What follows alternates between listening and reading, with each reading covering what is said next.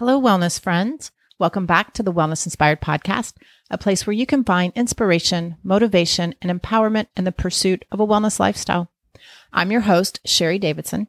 I'm a wellness coach, acupuncturist, and herbalist in Houston, Texas, and I am deeply passionate about health and well-being.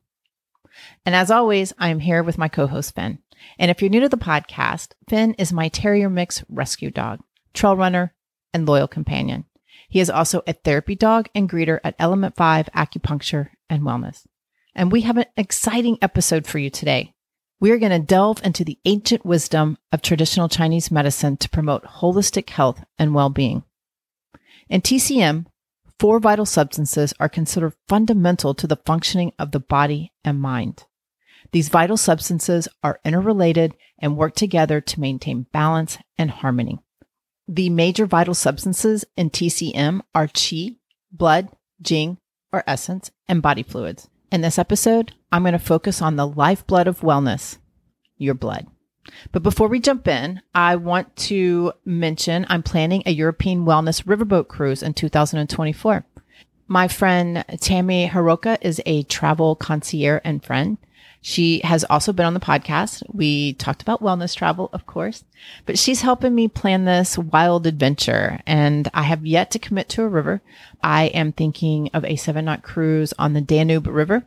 So we'll cruise through Austria, Germany, Hungary, and Slovakia.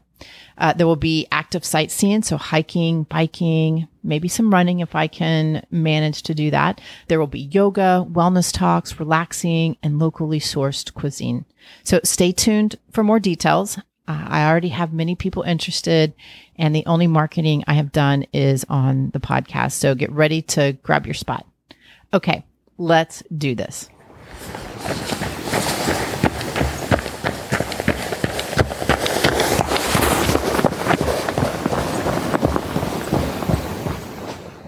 In Eastern medicine, blood is considered a vital substance that nourishes and sustains our body. Blood is not only just the physical components of plasma, red blood cells, and white blood cells. It holds a deep significance in our vitality and overall health. So, let's unravel the concept of blood in TCM. In TCM, blood carries vital qi energy throughout the body, nourishing organs, tissues, and cells. It is essential for optimal organ function, growth, and overall vitality. Blood has a big job. It carries nourishment, electrolytes, hormones, vitamins, antibodies, heat, oxygen, and immune cells that fight infection. It also carries waste matter and carbon dioxide away from the body tissue. Now, these functions are very similar in Eastern and Western medicine. However, this is the fun part. In TCM, it's not just about the physical aspects, but also the energetic and nourishing qualities of blood. Allopathic medicine does not recognize this blood-mind relationship I'm about to explain. You see, blood is essential to our mental and emotional health because it provides the material foundation for the mind. It is responsible for housing the shen, the spirit or consciousness, giving stability, calmness, and mental clarity. And when blood is abundant and flowing smoothly, our emotions are balanced and our mind is at ease. Now, if you want to know more about the Shen, you can check out episode 41, The Path to Inner Harmony, exploring the Shen in traditional Chinese medicine, because there's some overlap here. How fascinating is this connection to our blood and mind? Our blood connects our physical, energetic, and emotional aspects. And there are signs and symptoms that indicate an imbalance or deficiency in blood. So I would like to mention a few of those common patterns. The first one and most common is a blood deficiency. In TCM, a spleen deficiency is mainly the cause of a blood deficiency. And it can overlap with anemia in Western medicine, but not always. The signs can include a pale complexion, dizziness, fatigue, poor memory, numbness, insomnia. It can cause irregular menstrual cycles in women, brittle nails, and hair loss. And the emotional symptoms of a blood deficiency can include anxiety, restlessness, and difficulty concentrating. In more severe and long-standing cases, blood deficiency can lead to dryness, like a dry tongue, dry skin, dry hair, dry nails. It can also lead to internal liver wind. I know it sounds wild, but that's how we diagnose. A blood deficiency that causes liver wind can manifest as skin diseases characterized by dry and itchy skin. And here's a story for you. This was a long time ago, but I knew of a woman. She was pregnant and she was in her 8th month of pregnancy. And she developed severe anemia. And one of the signs was she had an all over, very uncomfortable body itch. She was just constantly itching her arm, itching her leg, itching her head, and she just could not stop. And this was the first thing I thought of. I did not treat her. She was very into more allopathic medicine, and I can't remember what they did, but I do remember her experience was incredibly miserable. But it was the blood deficiency that was causing the dry and itchy skin. And I think that is a great example of how these two very different modalities start to overlap sometimes. Okay, so that is blood deficiency. So another pattern that we diagnose is blood stagnation. Blood stagnation happens when the blood fails to circulate properly and stagnates somewhere in the body. It can stagnate in an organ system and cause patterns like liver qi stagnation, heart or cold stagnation. Heat or cold stagnation. It can also stagnate in the tissues and head. So in the tissues, think of a bruise. If there's blood stagnation in the head, think of a headache. A headache that is often described as sharp, stabbing, or piercing in pain that may be localized or spread across the head.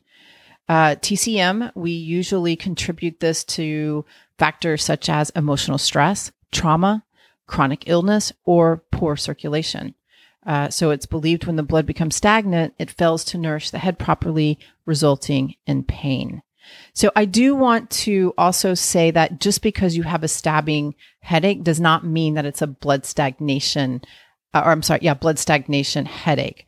There are other patterns that it could be as well. So it's crucial to consult with a qualified TCM practitioner for an accurate diagnosis and personalized treatment plan for a blood stagnation headache. So I just want to throw that in there.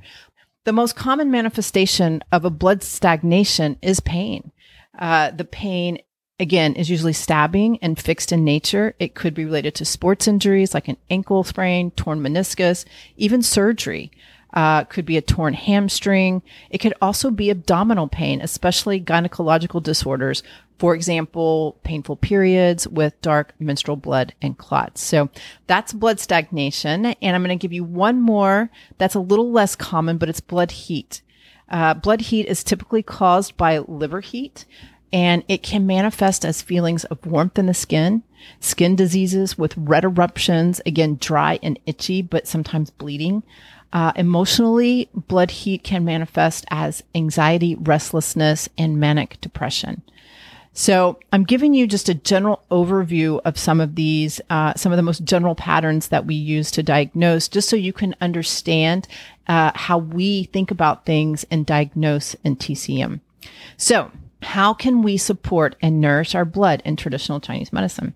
Well, there are several ways to enhance and maintain healthy blood. But first and foremost, a well-balanced diet is crucial. Remember when I said that the spleen is the main cause of blood deficiency?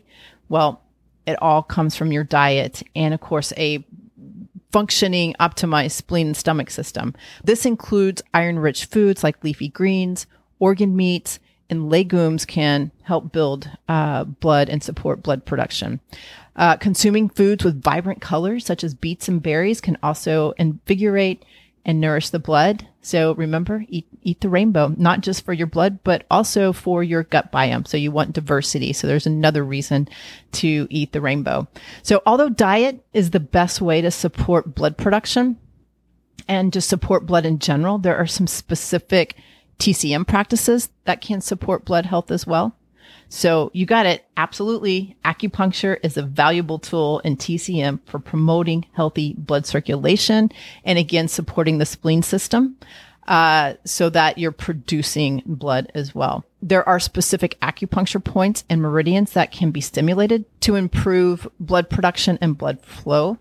It can address imbalances that are happening, as well as Chinese herbal medicine. It offers a wide range of herbal formulas designed to tonify and invigorate the blood, depending on what all your signs and symptoms are. But again, you need to consult with a practitioner.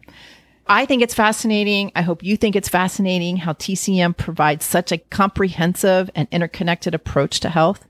It's one of the things I love most about it.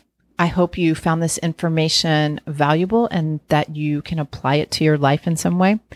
So today it's short and sweet and simple. So just remember that blood is a physical component and an energetic and nourishing force within us. By understanding its significance and taking steps towards nourishing your blood through a balanced diet, TCM practices, and mindful lifestyle choices, you can enhance your vitality, support emotional well-being, and maintain overall health.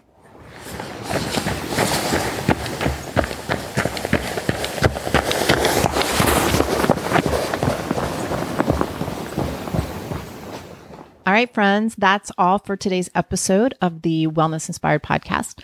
I hope you found this exploration of blood and traditional Chinese medicine insightful and inspiring. Join me next time, and remember, wellness begins with you. If you like what you hear, please subscribe to the podcast and share with your family and friends. You can also give me a rating and review wherever you listen to your podcast. It helps others find me as well.